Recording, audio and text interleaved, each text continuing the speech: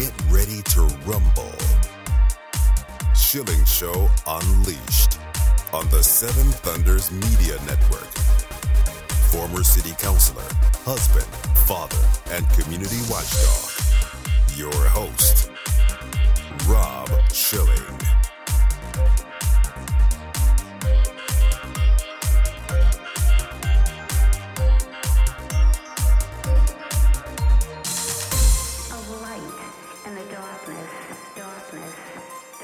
Welcome to the Schilling Show Unleashed podcast. Remember, your direct support makes our show possible, and you can directly support this podcast by visiting schillingshow.com and then clicking on the Patreon banner at the top of the page to make a monthly contribution. We appreciate your support. The Schilling Show Unleashed podcast welcomes Grace Zhou, a North Korean refugee, a U.S. citizen, the former vice president of NK in USA, and an advocate for people in North Korea who long for freedom. Today's topic is escaping from North Korea. It's a harrowing story. Grace Zhou, thank you for joining us today on the Schilling Show Unleashed podcast. Thank you for having me. It's my great pleasure. In America, we are so unfamiliar with North Korea, and it's kind of shrouded in mystery to us. So let's go back to your childhood and growing up in North Korea. Who was leading the country at the time you were young, and what was it like? What are your earliest recollections about life in North Korea then? I was born in 1991, and I escaped my country in 1998. At that time, the Kim Jong-il, the son of Kim Il-sung, he just became the leader in 1994. And I remember when we escaped in 1998, we had to vote for Kim Jong-il to become the supreme leader of the country. What do you remember about your day-to-day existence? Did you go to school? I know you were rather young, but were you in school? And if so, what was it like being in school in North Korea? Well, I was too young to go to public school at the time, but my sisters were. Since 1995 to 1997, my family were also facing the Great Famine at the time. So we moved it to the countryside. And since I can remember, we all lived in the mountain. And our daily routine begins with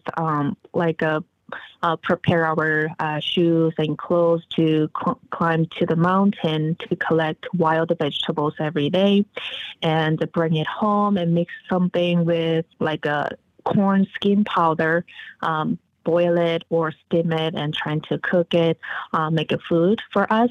But most of the time, we don't have any rice or grains to mix with. And I also remember my sisters, they had to go to a deeper mountain, collect bags of wild vegetables, bring it home, steam it, and bring it to the street market, trying to exchange it with the other food. So those, searching food was our daily routine. And I also remember I was 6.5 years old, and we also went to the millwork trying to collect the leftover powders from the millwork and trying to collect it and bring it home and make a porridge and eat it. But of course, so many people already done that. So not many good eatable powders left, but we also trying to make the raw corn skin into softer powder and trying to collect it, but it was even harder for adults to eat. You mentioned moving to the country and this great famine that you reference, and again, I know you were very young, but how widespread was this in the country, and what brought it on? Was it simply a matter of bad weather, or were these policies of the government that brought famine on the people? I didn't know at the time. I only remember it was hungry, cold, and frozen every day. But later I realized, and I kind of studied that along my memories, which is Great Famine began because the Kim Jong-il became the leader, and he completely stopped the government ration. And my mother still tell me that during the Kim Il-sung's time, he gave the ration to people, so we did have some type of food, at least bags of potatoes per year. However, the Kim Jong-il's time, my father didn't get the ration and my mom didn't get the ration. So we had to be creative every day to searching for food. So the government policy about the ration completely changed at the time. I think because the Kim Jong-un completely closed to the trade and international connections at the time. So there's not many sources coming into North Korea. I think that's why government stopped giving out the food to the people. They only gave the food to the high elites and government officials and military at the time. So the regular workers like my father and my mother, they did not have chance to get them. And after many people, they didn't able to get the ration, we started to escape our country, look for the food, and try to do some private businesses. But because of the regulation and policies and travel ban and a lot of legal things kind of stopped them to do that in the beginning. So there are many people died by hunger, starvation, and disease, and also died on the way to find food in the border between China and North Korea by the guards. This is a harrowing story, Grace, and it's so sad that people have to live like this. How widespread was this, to your knowledge now, in North Korea? Are there just a select few who are not dealing with this, or was this just a few people that were dealing with the starvation and the hunger? Well, it's very unfortunate. I totally agree with your words. Like a few years ago, I thought I can retire from the public speaking and raising awareness and all that, because it's been about 15 years since I came to America, and it sounds like it's a little old story. So I thought I can retire. But recently I learned and I heard from other defectors and their family members that North Korea people are still suffering like before, like my family did. And people, they are calling current time as Great Famine, which is my family escaped during the famine. Between 1998 to 2005, they called them a Great Famine. And after 2005 to now, it became Great Famine, which means it's getting worse, never getting better. And many people, they are dying by hunger on the street. But of course, those officials will collect those bodies right away, so you will not able to see it during the day. And those business trade also, it's getting difficult, and defectors are not almost impossible to cross the border right now because it's super expensive and high security between both the borders, and it's very dangerous. Famine, dying, fear, hunger, all these complicated feelings are still continuing, and it's getting worse. That's the main reason I came back to human rights activist work again. Is there any opportunity for people within North Korea to access information from outside of the country, or is it locked down pretty tight? So there are two views we can look. First of all, of course, the government is keep searching for those people who are trying to get the information from outside of North Korea. So they are considering it as a very serious case. So once people find out, they will get punished by the government. However, people's curiosity never stops. So people will receive the foreign information through the CDs, DVDs, USBs, and radios, and tablets, smartphones, and televisions, and movies, and pop songs from South Korea. A lot of method we are sending to, and many people they love to watch those foreign movies and TV shows and TV series. For example, if South Korean drama showed in South Korea 2 days ago, then 2 days later, North Korean people, they can watch with the USBs. That's how fast they will get it. But of course, right now, a lot of people who were born after 1990s, I heard at least once they watched the Korean drama. So I think that's big change. And those North Korean people inside of North Korea, they are hungry for the information because they want to see what's the difference between their country and the other country. And the government is keep teaching them that South Korea is still poor and still worse than North Korea, and North Korea is still the best country in the world. So many people, after they watch those TVs and movies, they already know that that's a lie. So they tried to not trust the government's words anymore, but they trusted their choice. So the punishments, there's two categories. Now there are so many people already watched, so they cannot put everyone in the prison. So they only put prison those people who copied the DVDs or distributed the USBs, and whoever the leader of that activity, then they will put them in the political prison camp or kill them on a public execution as an example for certain times. What happens inside of these prisons? I'm sure that the situation must be dire and that there's probably torture going on. Do you know when people are in prison there, what happens to them? Yeah, thankfully, well, I shouldn't say thankfully, but I stayed in the Chinese prison for 13 months in Tumen area, and that prison only contains the North Korean defectors, and the timeline is between 3 days to 6 months maximum we stay.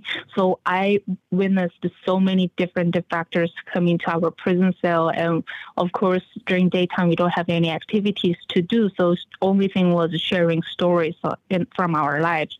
So I met about 3 ladies from political prison camp, and she shared about those daily routines with us. And once you go into political prison camp, their routine is work from the early dawn to late evening. For example, sunrise to sunset, and that's their activity because they don't have light in the prison. I mean, the artificial light. The workload is so severe, and the food that prison gives them is so minimal. So after 6 months or 8 months later, they will reduce the body weight from, for example, 65 kilogram to 30 kilogram right away, which means only skin covers on the bone. So it's like a walking skull in the farms. So those political prisoners, they are working in many different fields. And of course, the popular field they prefer to work is the government operated farms, because at least they can collect something on the farm.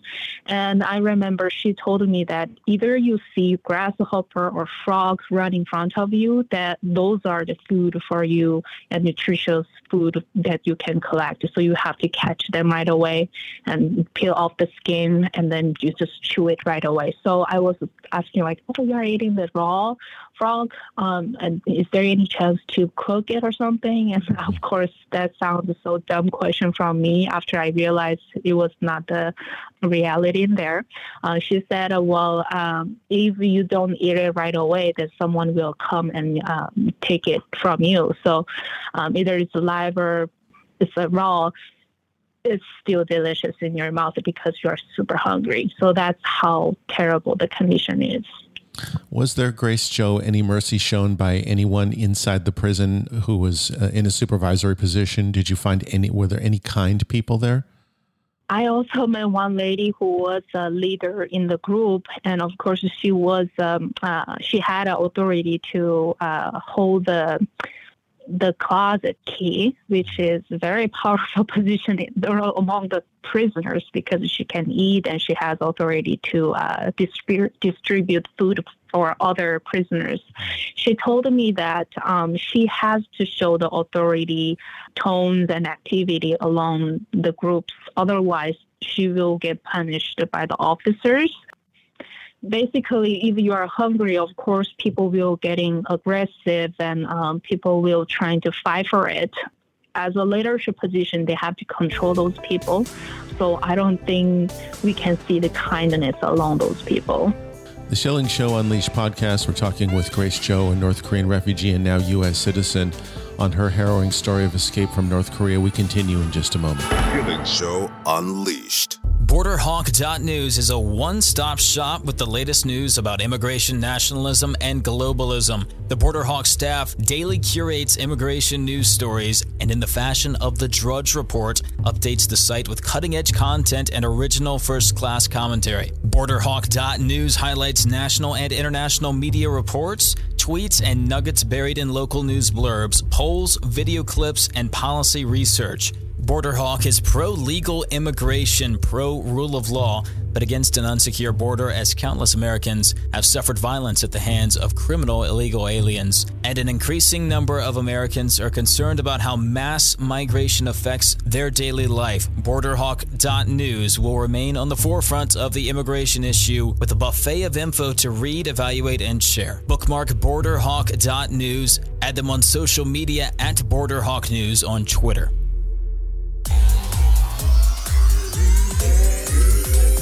Schilling Show Unleashed. The Schilling Show Unleashed podcast. Our guest is Grace Zhou, and we continue talking about her escape from North Korea. You lost family members, and this has got to be very painful for you, but I think it's important to tell the story of your brothers, your father, your older sister, whom you're not quite sure what happened to. Give us a background of your own family and the losses that you suffered, if you would. I was born in kind of a middle-class family at the time, and my mother also told me that right before I was born, my family was living with a full of rice and oils and like a full of jar of oil and soy sauce and all that. But after I was born, about 2 years later, there are people trying to steal other people's food, and my family also stolen all the materials and food, and even silver spoons in the house got stolen for twice. And after that, my family had a debt. They were not able to recover from the stolen items. So she started to look for the food for her own. And my father, of course, he has to work for the government-operated factories and positions, so he was not able to find the food for his own, because in North Korea, workers have to attend their assigned work, otherwise they will get punished. So my mom has to travel in the cities and look for food and try to do some business in the home. So I remember she was steaming the buns in the house and trying to bring it to the village and change with other food. And I also remember she was sewing the gloves or hats and blazers in the house with hand. And I was the one who was holding the torch in the night because we don't have any lights. So in the next morning when we wake up, our nose were all dark and we all pointing each other and laughing each other. So that was my memory. Mm-hmm. Unfortunately, those works, it didn't even solve the problem also, because I had 5 other siblings. Well, I was the 4th child, and under me there was 2 younger boys. So my mom and my dad, they had a total of 6 children. But right after I was born, it became 5, because before I was born, my older brother, he died by accident. So 5 children, 2 adults and 1 elderly in the house. A lot of people needed to eat, and our daily food was not enough to look for it. So I remember back in 1996, we were about 10 days, we were drinking cold water straight, and we didn't have any other food for months. The other memory I have was in the early dawn, there was a big mouse, like our clock didn't have enough battery, so the timer moves a little slow. So we bring it down and put the 45 angle. And then the mouse, when they crossing over that area, it just got caught there. So in the morning, we caught that mouse.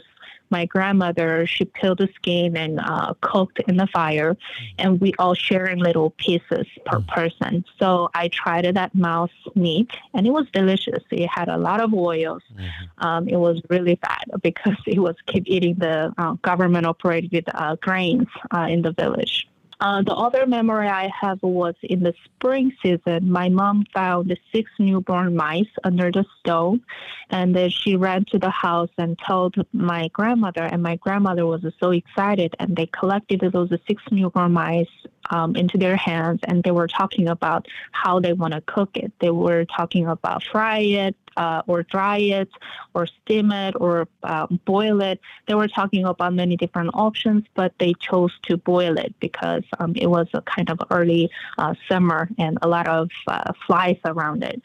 And after they boil in the stone pot, they had to choose which kid they want to choose to drink that. And because most of us were suffering from malnutrition, and we were barely walking at the time. And I remember my hair was straight and yellow and thin and sticks out, and combing or washing hands doesn't listen. And my belly was like really big, but my arms and legs were so skinny. So I was the lucky one. So I got picked, and I was given those mice soup, and that was the first time I had a mixed, like a half mixed corn and potato mixed rice with the soup. And because they consider it as medicine, you know, in the Korean culture, all the good things we have to give to the father first and elder first, and then come to the youngest one. But at the time, they gave me the right bowl of rice with miso soup. That was a really precious memory I have at the time. And I was looking at them and kind of figuring out, like, oh, can I eat really these things without other siblings? And I was keep looking at them, and then my family, my mom and my dad was keep convincing me to eat that soup. So I did. After that, I think after about 2 or 3 weeks later, I slowly recovered from malnutrition. So I will say the little mice soup helped me to overcome the dying from malnutrition. So those are the memories. And my other daily routine was, like I mentioned earlier, we were going to the mountain and we were eating wild vegetables all day long. After we come back home at night, our tongues are green and our mouths were green because we are eating the grass all day long. You eventually did escape, obviously and clearly, because we're having the conversation today. Would you tell us how this came to pass? First escape was a little different because at the time we didn't have to bribe the border security. So my mom, she was holding me at her backpack, and she was holding my sister's hand, and 3 of us just swam across the Tumor River to China for the first time. However, the second time and third time and go on, it was getting harder because of the border security getting increased, and many soldiers, they were asking higher money. Last time when we got caught, of course, we got caught with the Pastor John Yoon. He still lives in Seattle, Washington, and he was rescuing about 12 North Korean defectors from China, and it was 2004, and he came to China with a Korean newspaper. It was mentioning that the George W. Bush signed the North Korean Human Rights Act, and that gives us an opportunity to come to America as legal refugees. So that gives us a hope, and my family decided to come to America instead of go to South Korea. So we decided to stay in China and helping the Pastor Yoon, and we joined the rescuing mission at the time. And first group we rescued, they are resettling in South Korea, and they're very successful right now.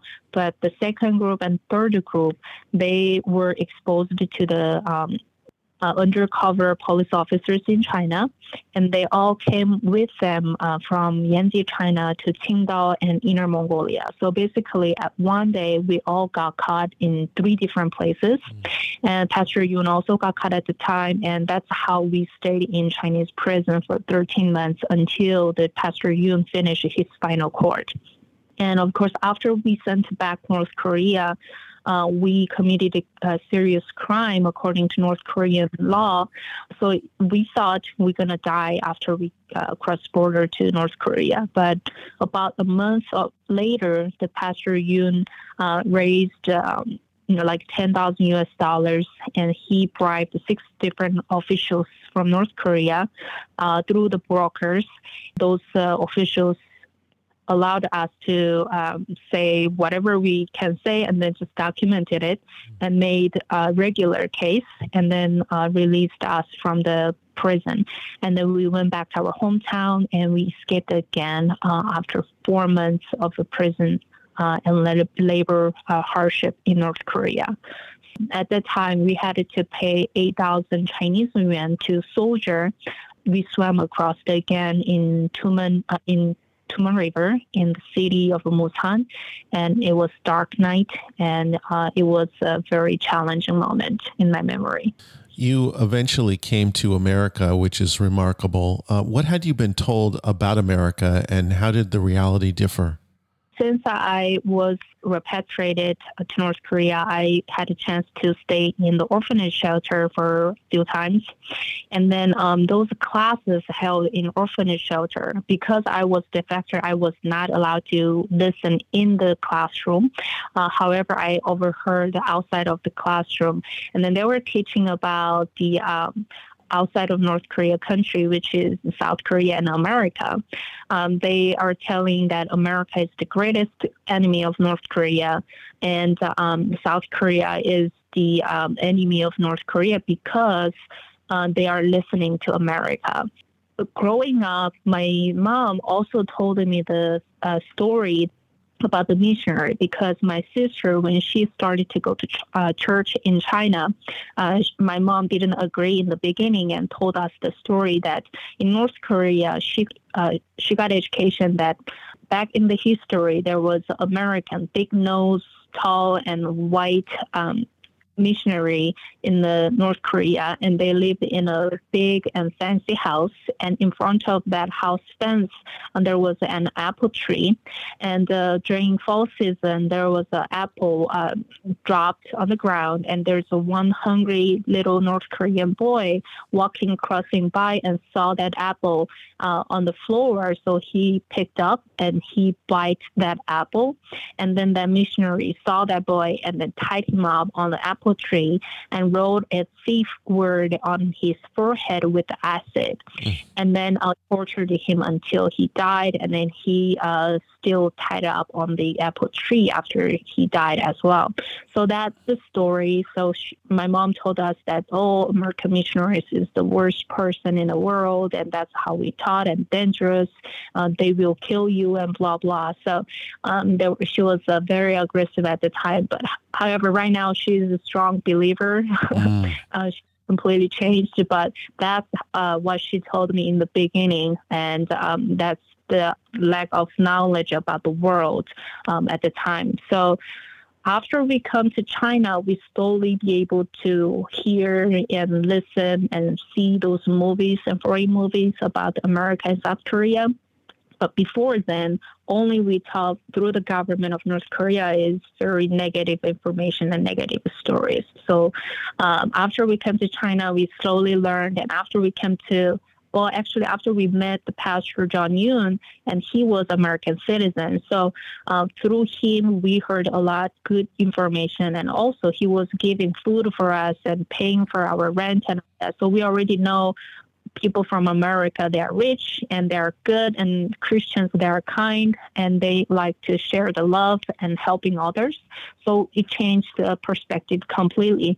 But after we come to America, the realizing the freedom, it took a little time, but that's a completely changing story after we experience in person.